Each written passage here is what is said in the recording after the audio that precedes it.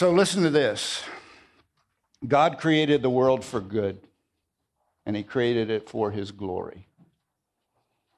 When Adam and Eve made their choice, they were damaged. They were damaged by evil, and they were damaged by that choice. And they infected all of humanity. There's not a single human being who has not been impacted by the fall of Adam. The curse that fell on creation, Romans says all of creation longs, like a woman in childbirth, to be released from the futility that resulted from the fall. Life is broken. This is not heaven. Heaven's coming for those of you that know Christ. But life is challenging and hard, and there's troubles and there's difficulties, and you're in a world where the current is adversarial to the goal of the good God who created all things for his glory. And absent divine intervention, there would be no hope, because of the wages of sin is death. The day you eat of it, you will surely die. And obviously that wasn't instant physical death, but that was instant spiritual disconnection from the things of God and the ways of God, validated by the fact that one day they would draw their last breath, because death physically validates the curse spiritually and in reality. Every time you see someone die, every time you look at death, it validates what was lost through the fall of Adam. But God so loved the world, out of love not earned or deserved, sent his only begotten Son, God the Son, the one of a kind, there is no other. God himself, incarnated in human flesh to represent the race of Adam and to do what no human being could do, because all have been infected by sin. There needed to be a substitute, an atoner, who wasn't dying or paying the price for their own sin, but would take on the sins of the sinner to bear our judgment, the just consequences of sinful rebellion as a consequence of the fall. God so loved the world that he gave his only begotten Son. And Jesus answered the call willingly. He left the glories and prerogatives and privileges of God and heaven and all the glories attached to that rightful reality, and he exchanged it to become one of us, fully man. To show us God, so we could understand, A, who God is and how a man who follows God ought to live, because Jesus was fully God and fully man. And then there came that day appointed before the world began.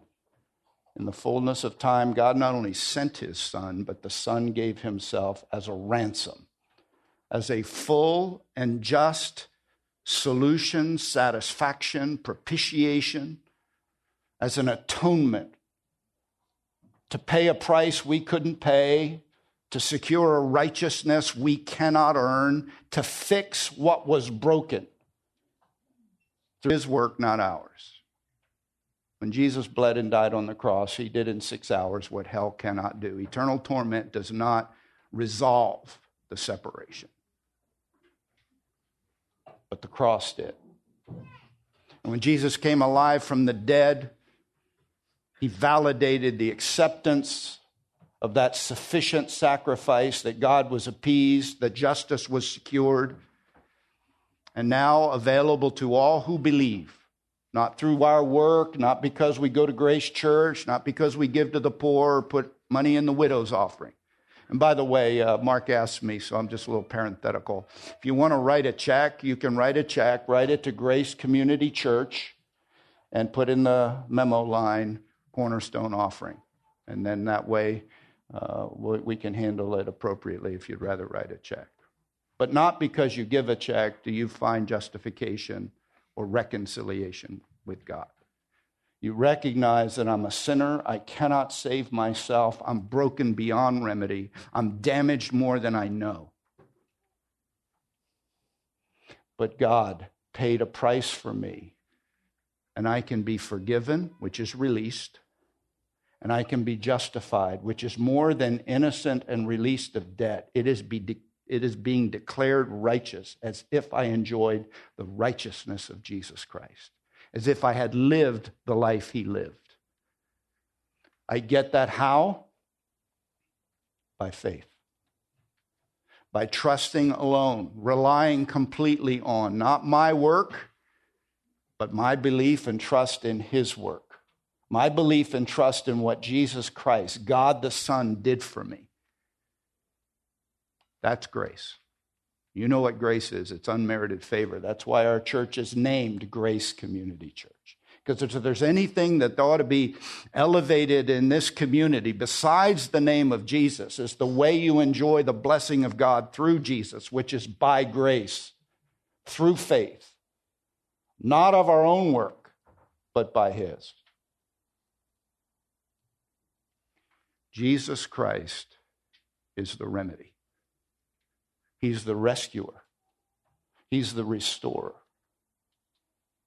And you secure that by trusting him, not yourself, by repenting, which is a way of saying, I'm changing my mind about selfish independence and self-dependence.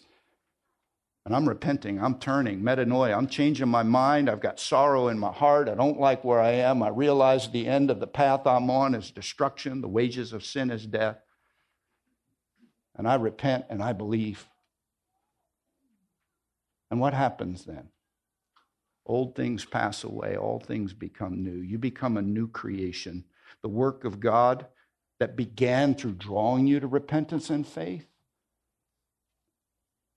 continues to work in changing you into a man and woman of faith. By the exercise of his will, you were brought forth as a kind of first fruit, a worship offering to God, so that he, Jesus, the perfect rescuer, the God-man, could be the firstborn of many brothers, many family members, that there would be a whole family of Christ-like ones who would bring glory and honor to God by living the way God's Son lived his life, modeled before us in his humanity. Christianity is about being changed, position, point in time, declared to be righteous, given a new nature. And Christianity, and this is where I'm going with that long introduction,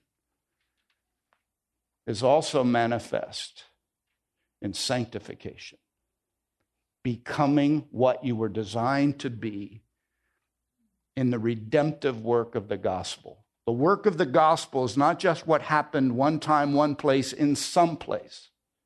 It's what goes on daily in the life of a Christian so that your faith manifests itself in the way it lives today. Faith without evidence, faith without works. Our author in James chapter 1 would say, or James chapter 2 rather, would say that faith, it's useless. Oh, foolish fellow. That kind of faith where you profess it and don't manifest and validate it by the way you live practically is a useless faith. It's dead faith. What is that? Even the demons in hell believe and they tremble, but they have the transforming work of the faith that changes a life. Justification must be connected to sanctification. Sanctification must be connected to justification. And if that makes sense, would you say amen? Amen. You say, I know that. I want to remind you of that. Because you can go through spiritual motions. You can think you're religious, a true worshiper, and not be. James is the evidence of real Christianity. It's how a Christian lives. This is what genuine faith looks like. Turn with me to chapter 1, verse 27. As we finish up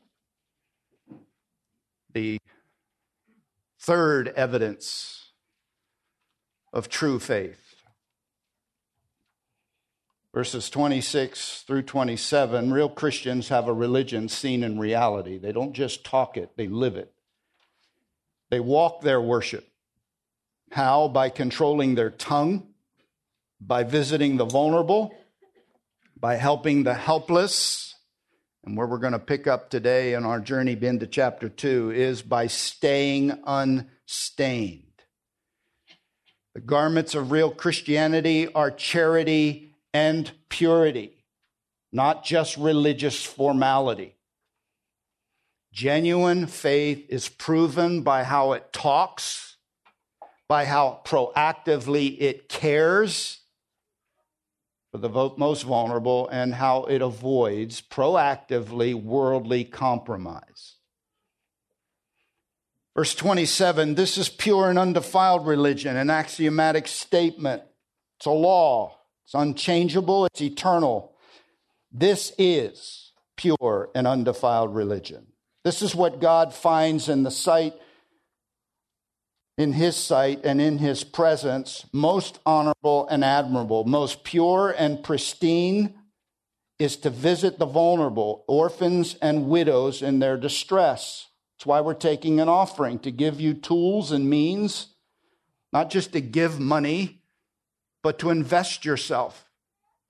We want to identify who it is in our fellowship that would need support as a widow.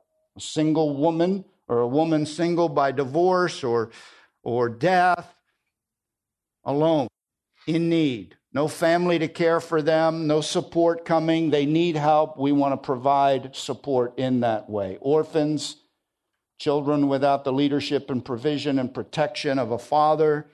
We want to provide leadership and help. And we're trying to give you ways to do that because God honors that. He applauds that. He elevates that. But it's not just compassionate charity. In this generation, young Christians, they love this social expression of the gospel. But attached to it is this phrase, which we touched on last week, keep one and the connective, to keep oneself unstained by the world, to guard and to protect, to self-protect, to self-police, so that there is no blemish. It's in the emphatic position. In this verse, purity matters. And it's a present infinitive, which means this is to be a proactive pursuit. It's not casual, it's not reactive, it's proactive. To protect yourself from the world, the cosmos. I talked about the fall. Everything was infected by the fall. The God of this world, our enemy, the deceiver, the murderer, the liar from the beginning. He is the God of this world. He's the prince of darkness. The world's systems, the cosmos, the ordered design of the world in which you live and traffic and do life. School system, media, workplace, neighbors, neighborhood. Wherever you are, there's an influence. It's designed influence. It's not accidental. It's not evolving. It's purposed. And it's purposed to promote some things. Fundamentally, it's to promote a life apart from God.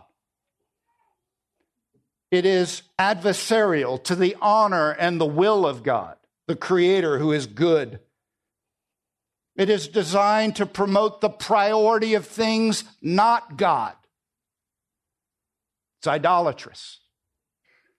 It's a deception.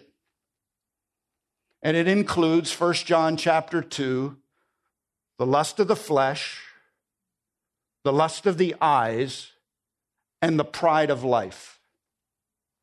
It involves things that stimulate you to want to materially acquire things because you need them, because more is better, newer and nicer is desirable. And there's a whole system designed to stimulate the investment of resources that are to be stewarded for the glory of God and the purposes of God to be spent on ourselves.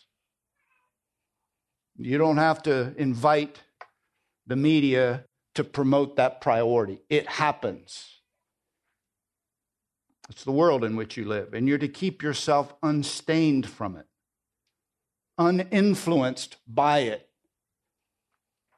There's the desire of the flesh, the stain of carnal gratification. You know what I mean. Fleshly gratification outside of the prescriptive revelation of a good God. When God says don't, he means it for your benefit, not just his glory. Holiness of heart, holiness of body, holiness of mind. It's to our advantage, not our disadvantage. God is not a killjoy. He's a life giver. And the world would suggest gratification through the flesh is the means to satisfaction. And then there's the stain of the pride of life, personal elevation. The one that says I'm somebody, sells a lifestyle, and the toxin of I need to go first class because I am first class. Look at me. Look at what I've accomplished. This is the Nebuchadnezzar mindset. He had it in steroids because he had something to look at. Look at the city I have built. But there's not a human being alive who's not influenced by a mindset that wants to promote self and the pride of life. We're desperate for it. It's in our human nature and our depravity, and the world massages that. Hey, what's your title? Oh, hey, let me tell you about where I've been and who I know. Let me tell you where I just traveled to and what I just bought. Proactively, defensively, protect yourself from the sources of inspiration and stimulation that promote that. If you're a businessman, it's not uncommon to buy the books, to subscribe to the magazines and the tutors of fine business protocol and practice, best practices, and housed in all of that. I'm not saying you shouldn't read to benefit. I'm saying be careful because of the priorities and the passions that underline those pursuits can easily become about money, expansion, growth, wealth. The goal of God is not your wealth. The goal of God is to leverage your wealth for things that matter. Buy a book that promotes that.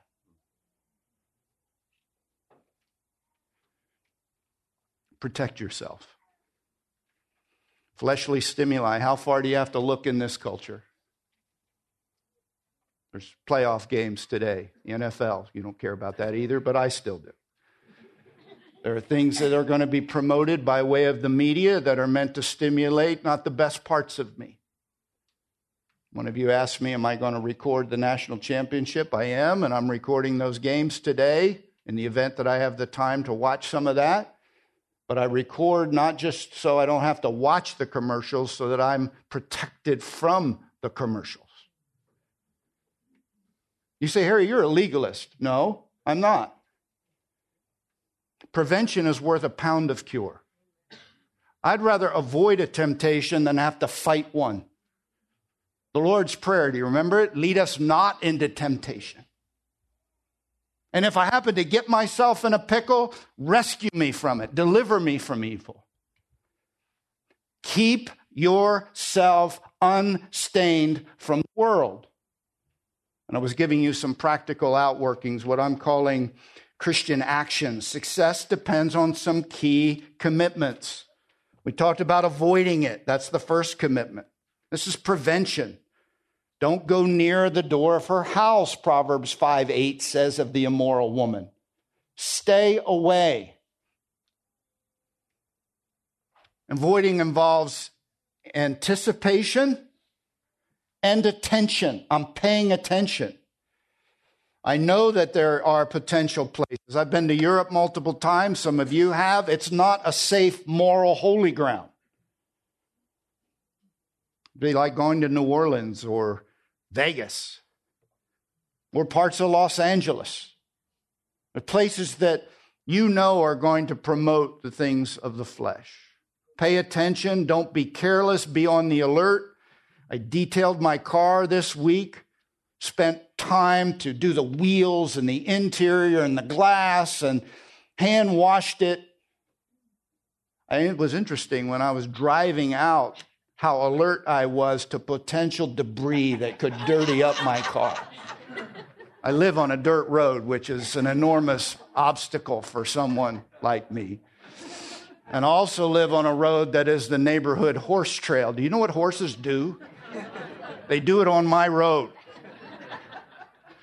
Walking or driving out of my little dirt road, 3 houses down, I was really careful. I went really slow to avoid all of the debris and dirt. You know why? Because I valued the work I just did. It occurred to me, I wonder if we would be so careful with our soul and the work that God is doing and wants to do. To be a guardian, to be protective, avoid it. I also talked last week about learning from it. When you fumble the ball, sometimes you don't know. I parked my car not too long ago by one of the walls, parking areas at the university, not knowing that because it was early, the sprinklers hadn't come on and my car got sprinkled. You know what hard California water does to a car? I mean, spots everywhere. How many of you think Harry's going to park by the wall in the morning? No chance. Now listen, I didn't know, but I now know, so guess what? My behavior changes. Some of you need to learn. You find places that you didn't know were going to be a source of corruption, and you need to learn. Don't beat yourself up by what you didn't know. Learn from it. Thirdly, run from it. This is Joseph. The world is proactively pursuing you. Proverbs 7 says the woman comes out to meet him. Sin is aggressive. The flesh is aggressive. The world doesn't need an invitation.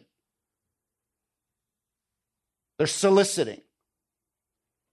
When they solicit, when they grab your garment like Joseph, run.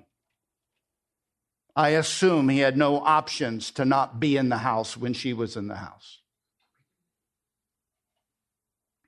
Some of you are in places that make you vulnerable. You have to be there. My assumption is he was, but when push come to shove, he had to get out of the house. Here's the fourth one. Deal with it. Learn from it, avoid it, run from it. And when you are soiled, spotted, or stained by the world, deal with it. John 17, verse 15, the high priestly prayer, Jesus to his Father, my prayer is not that you take them out of the world, but you protect them from the evil one. They're not of the world, but they are in it. Fact, you will be influenced and impacted by it. What do you do when you are and you recognize it? You deal with it. How do you deal with it? We all know this. This is 1 John 1:9. You confess it. You forsake it, the proverb says. He who confesses and forsakes his sin will find mercy. Do you know the Old Testament, there were sacrifices offered for sins of presumption, sins that you didn't know you committed. You can do things and then become aware, you know what? I'm corrupted. I've got attitudes and appetites that are carnal. I'm proud. I'm chasing material things. I've got motives that have been infected and affected. When you're aware of it, ask the Holy Spirit, by the promise of the power of the gospel present tense, confess your sin, homologeo, declare it for what it is, don't dodge and weave. Listen, I know this dishonors you. And I'm asking you by this confession to forgive me, to release me, and you know what the rest of the verse says? Cleanse me. I need washed. Take a moment, turn over to John 13. You need to ask for daily washing, because you live in a dirty world. This is the second part of deal with it, confess it, and then ask for cleansing from it. It's a famous story. It's the modeling of servant leadership. It's the most worthy one doing the most humble thing. Jesus, the one of the highest rank. Verse 3, chapter 13, Jesus, knowing that the Father had given all things into his hands and that he had come forth from God and was going back to God, Jesus fully knowing his high station. Verse 5, then he poured water into a basin and began to wash the disciples' feet and to wipe them with the towel with which he was girded, which was the job of the lowest of the low.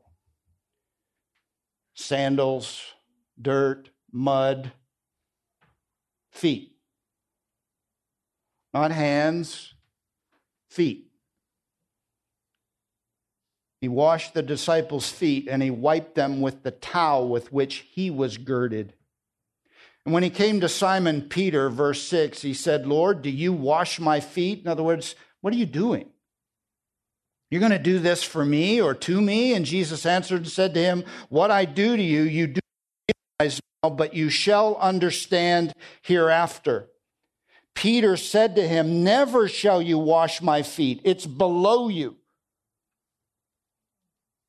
Jesus answered him and said, if I do not wash your feet, this is sobering.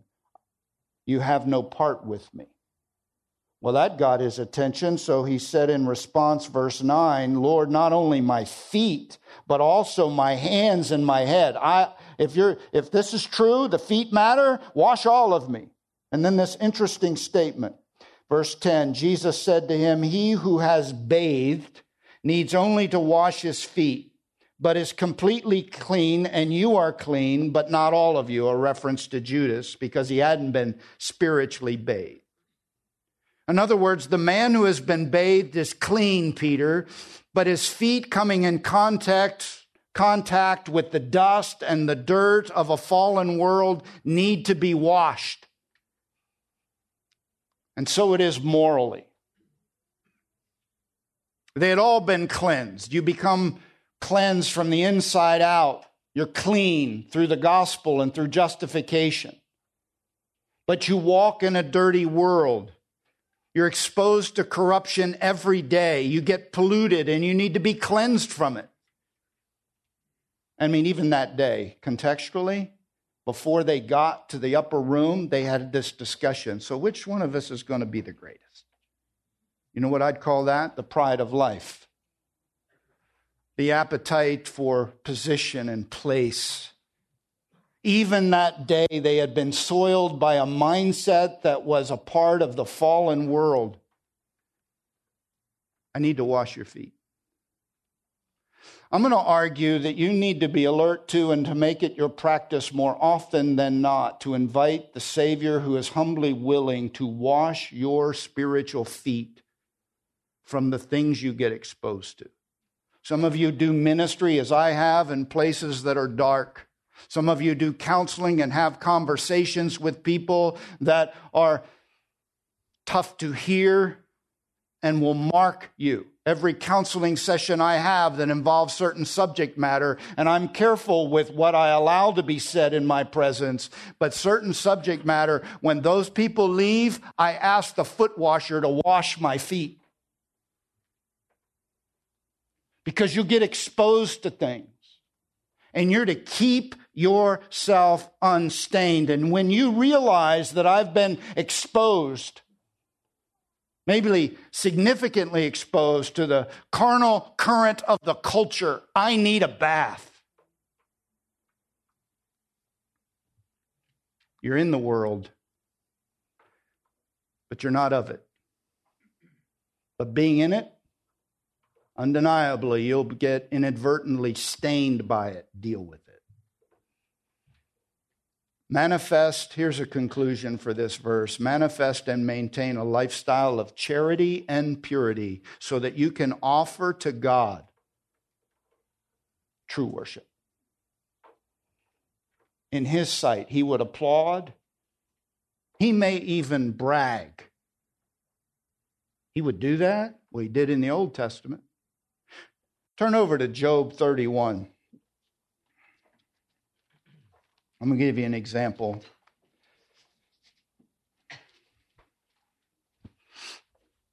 And we're getting to chapter 2. And we've got 2 weeks to do it. So I'm not nervous in case you are. But I didn't want to rush past this example. You know who Job is. James was the oldest book written in the New Testament. The subject matter of the book of Job is the oldest content in the Old Testament, absent the creation story. This is the oldest book potentially in the Old Testament. Maybe that's a better way to put it. Remember what God was doing in chapter 1? Bragging. Matter of fact, Job chapter 1, God is communicating to the God of this world, you to look at my servant. There was a man in the land of Uz, verse 1, chapter 1, whose name was Job, and that man was blameless, upright, and fearing God. He was a true worshiper. And what did he do? Turned away from evil. In this, unstained. In this context. Verse 8, and the Lord said to Satan, have you considered, now Satan, the enemy, the adversary, the one in the garden who brought such a destructive temptation, the Lord said to Satan, have you considered my servant Job? For there is no one like him on the earth, a blameless and upright man, fearing God, a true worshiper, real religion. And he turns away from evil. Remember that? Turn over to chapter 31, and I want you to hear the testimony of that man.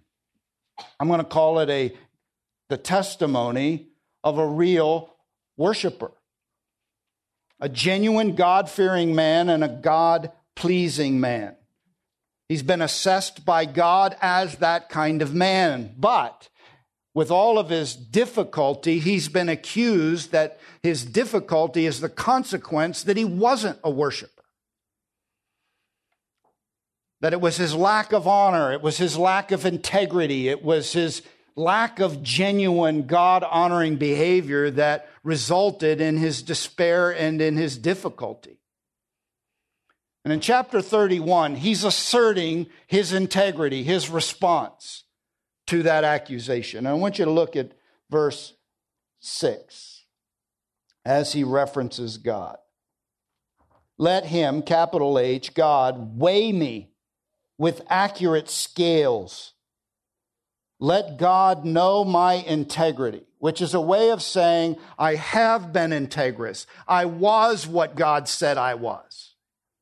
I was a true worshiper. I was a real God follower. And I want God to weigh me. I'm God honoring. Look at my life and assess me. Let God weigh me. I would not be God honoring. And then he has a series of ifs. And that's what I want to highlight. And I want you to notice this is parallel thinking. I am integrous. And I would not be integrous if. I am a God-fearer. And I wouldn't be a God-fearer if. Watch the parallel of the lust of the flesh, the lust of the eyes, and the pride of life. Look for the parallel of I live an unstained life. Listen to his testimony, verse 7. I do have integrity and I want God to weigh me. And if my step has turned from the way, that's the way of God, the way of righteous living, or my heart followed my eyes. Sound like the lust of the eyes? I saw it, I wanted it, I pursued it. If my heart followed my eyes, or if any spot has stuck to my hands, if I've been stained and soiled by the action of my life, let me sow and another reap. Let my crops be uprooted. In other words, I deserve the judgment. Because I wouldn't have been integrous. I wouldn't have been God-honoring. I would not have been a God-fearer. I would have departed from the way because I was spotted, because I was chasing the things that my eyes were seeing. That's the idea. Verse 9, if my heart has been enticed by a woman, or I have lurked at my neighbor's doorway.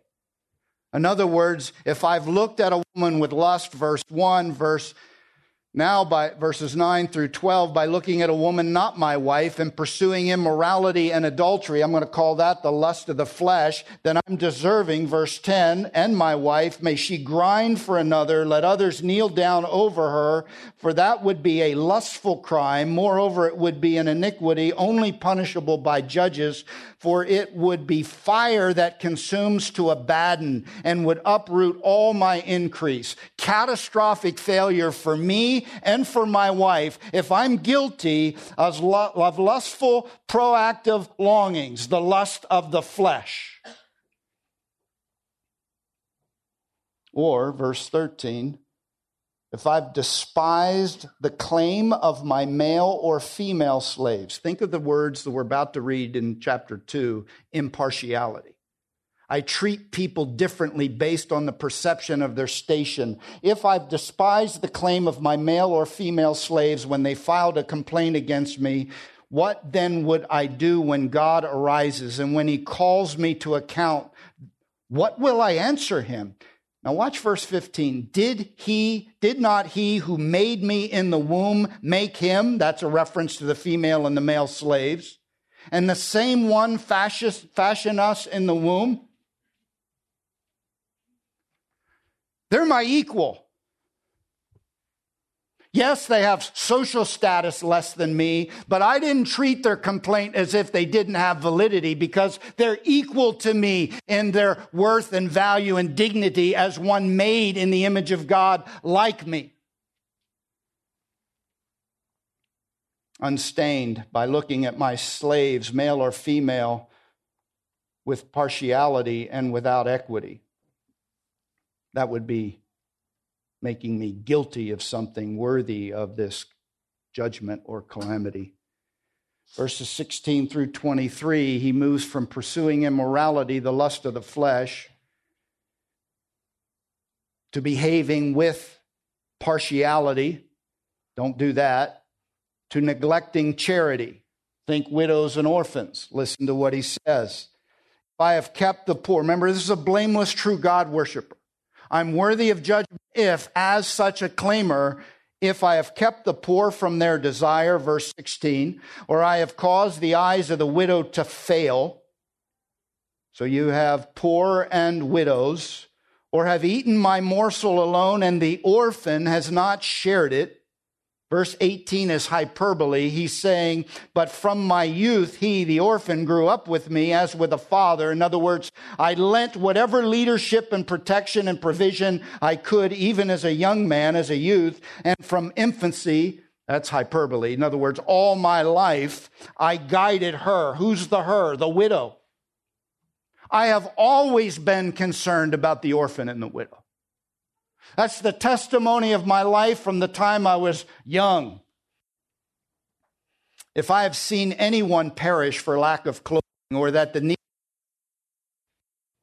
if his loins have not thanked me,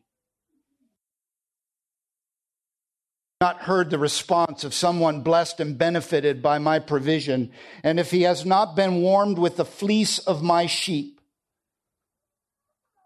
if I've lifted up my hand against the orphan because I saw and I had support in the gate, here's what I deserve. I wouldn't be a God worshiper. What I'd be is someone who should have his shoulder fall from the socket, my arm be broken off at the elbow. Tell me that's not vivid. Rip my arm out of its socket. If I've neglected the needy, I'm spotted by the world. I'm not a God-fearer. I'm not a God worshiper. If I've neglected them, the widow and the most vulnerable, I deserve consequences. Verse 23, here's the engine, I think, for all of his passion, his conviction and motivation. For calamity from God is a terror to me. And because of his majesty, I can do nothing.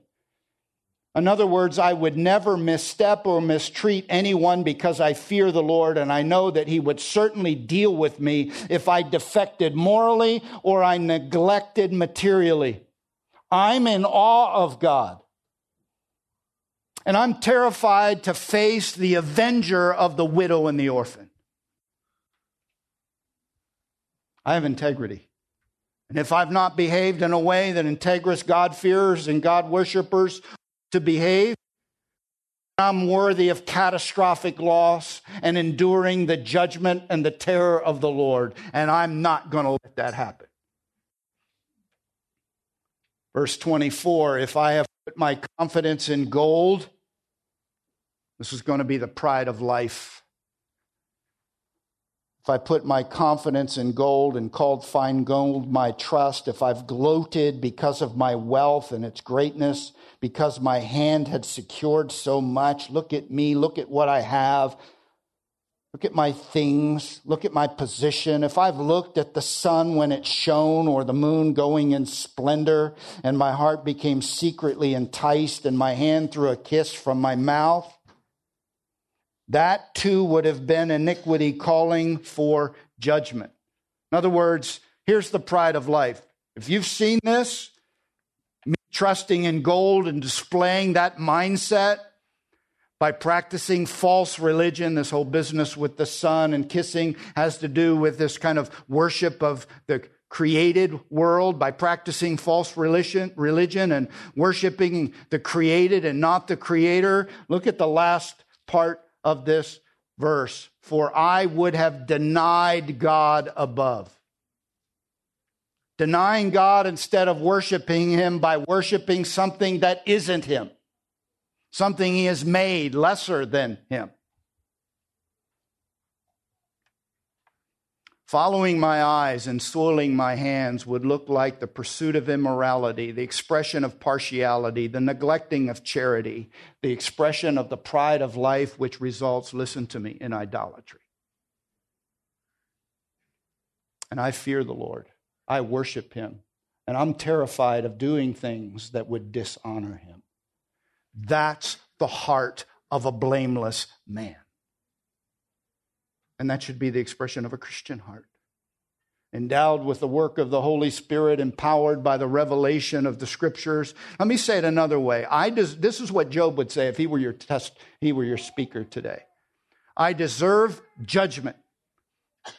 Every God professor, God-fearer who makes the claim, I would deserve judgment if I have left the way of God by following my eyes, by being spotted or soiled or stained by the desiring of things of the world, and by displaying the lust of the eyes, the lust of the flesh, the pride of life, as demonstrated in moral uncleanness, verses 9 through 12, material selfishness, and by the needs of others, callousness, and by worshiping the pride of my life, in the pride of my life, something other than God. Cornerstone Fellowship, stay unstained. And certainly don't make the claim that you are a true God worshiper if you're not willing to inventory and protect the things that provide for the testimony that the world can say, that's a God worshiper. And perchance, God would say, look at him. Look at her. They're a true Christian by the way they live and the choices they make. That's my prayer for you and my challenge to you.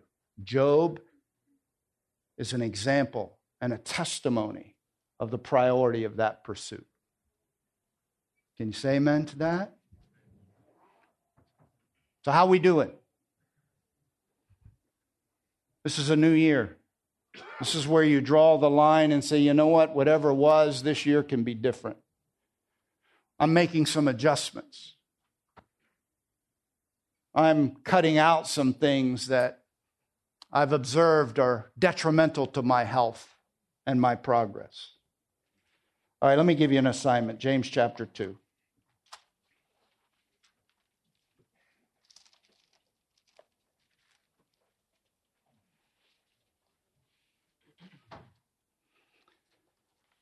Real Christianity. This is 2 through 13. We're going to, verses 1 through 13, chapter 2. I'm going to read the section. I'm going to invite you to give some reflection to it. Then I'm going to unpack it more fully next week. Real Christians treat all people equally. Genuine faith is proven by how fairly and equitably it treats all people. Real Christians assess by the things that matter, not by the things that don't matter. They don't measure the outward things. They don't do what men do. They do what Christians do and what God does. This is a prohibitive. This is what Christians don't ever do. Matter of fact, the tense of the verb is, and if you're doing this, you need to stop it, and you need to stop it right now. There's two emphatic words in verse 1. The one is stop, and the other is glory. Starts with stop because someone's worthy of glory, and he loses what he justly deserves if you display this behavior as a professing Christian. My brethren, verse 1, do not hold your faith in our glorious Lord Jesus Christ with an attitude of personal favoritism. Literally, it's stop displaying personal favoritism. Literally, the verse ends with, and hold your faith in the Lord Jesus Christ, listen to me, the Lord of glory. My translator in the New American Standard, and if you're an ESV person today, and I like my translation better than yours, except I don't like it here. Because it says, glorious Lord Jesus. Certainly true that he is glorious. But it is literally the Lord of the glory. And if you have an ESV, it reads the Lord of glory. It's a definite article, it's a possessive genitive, and it's a way of saying your faith is the faith of the Lord Jesus Christ. And he possesses the glory. And you're to stop being partial. You're to stop receiving by faith. That's literally what the word partial means. It means to discriminate by what you see and only by what you see. Stop it. Because when you do it, you deface and you diminish the one who is worthy of the glory that will come to him if you hold your faith in him in a way that honors him. Partiality and prejudice diminish the glory of God that is meant to be seen through his people. My brethren, do not hold your faith in our glorious Lord Jesus Christ in an attitude of personal favoritism. Here's a picture. For if a man comes into your assembly, he's going to give an example, as if they just said, what do you mean? The word comes is the word for visit. It's a momentary historical error. So he just comes in like some of our visitors today. First time here. We're talking about you. Comes into our group. Never saw him before. He's in our midst. We're assessing him. For if a man comes into your assembly with a gold ring and dressed in fine clothes, those are designer jeans, and there also comes in a poor man in dirty clothes, blue collar, just been to work, didn't have a chance to go home and change.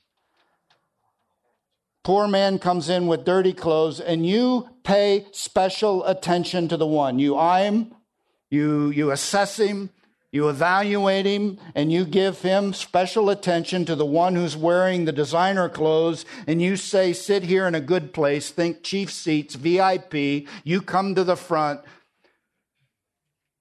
and you say to the poor man, you stand over there or sit down by my footstool, think cheap seats. Or, hey, we don't have any more seats, why don't you just stand in the back? All assessed by what you see. Verse 4, have you not made distinctions among yourselves and become judges with evil motives? Listen, my beloved brethren, there's problems with that way of thinking. Did not God choose the poor of this world to be rich in faith and heirs of the kingdom which he promised to those who love him? You've dishonored the poor man. Is it not the rich who oppress you and personally drag you into court? So you have a theological problem. If you do this, in this case, you have a legal or a rational, logical problem. Do they, verse 7, not blaspheme the fair name by which you've been called? Verse 8, if, however, you're fulfilling the royal law according to the scripture, you shall love your neighbor as yourself, you're doing well. But if you show partiality, you discriminate by outward things that ought not be the measure of a man or a woman, you are, watch this, committing sin and are convicted by the law as transgressors. For whoever keeps the whole law and yet stumbles in one point, he's become guilty of it all. For he who said, do not commit adultery, also said, do not commit murder. Now, if you do commit adultery but do commit murder, you've become a transgressor of the law. Verse 12, so speak and so act as those who are to be judged by the law of liberty, for judgment will be merciless. For the one who has shown no mercy, mercy triumphs over judgment. Here's your assignment. This is where we're going to be next week. Absolutely no partiality, prejudice, distinctions based on outward things in my family, because I deserve glory. And when you misrepresent me, you deface my glory. In what ways do you think we're prone to do that? In what ways, and here's my key word, do we subtly do that? Let's think our way through this passage and recognize that we're all tempted to assess prematurely on things that don't matter. And that really matters. Father, thank you for the time to study your word today. And as we anticipate this section, which is so pregnant with perspectives that would challenge our propensity and our humanity to measure people, to treat people, to have attitudes toward people based on criteria that should never define them. Lord, help us to be alert to the ways that we diminish glory that is rightfully yours, even in the church. This is a gathering of believers.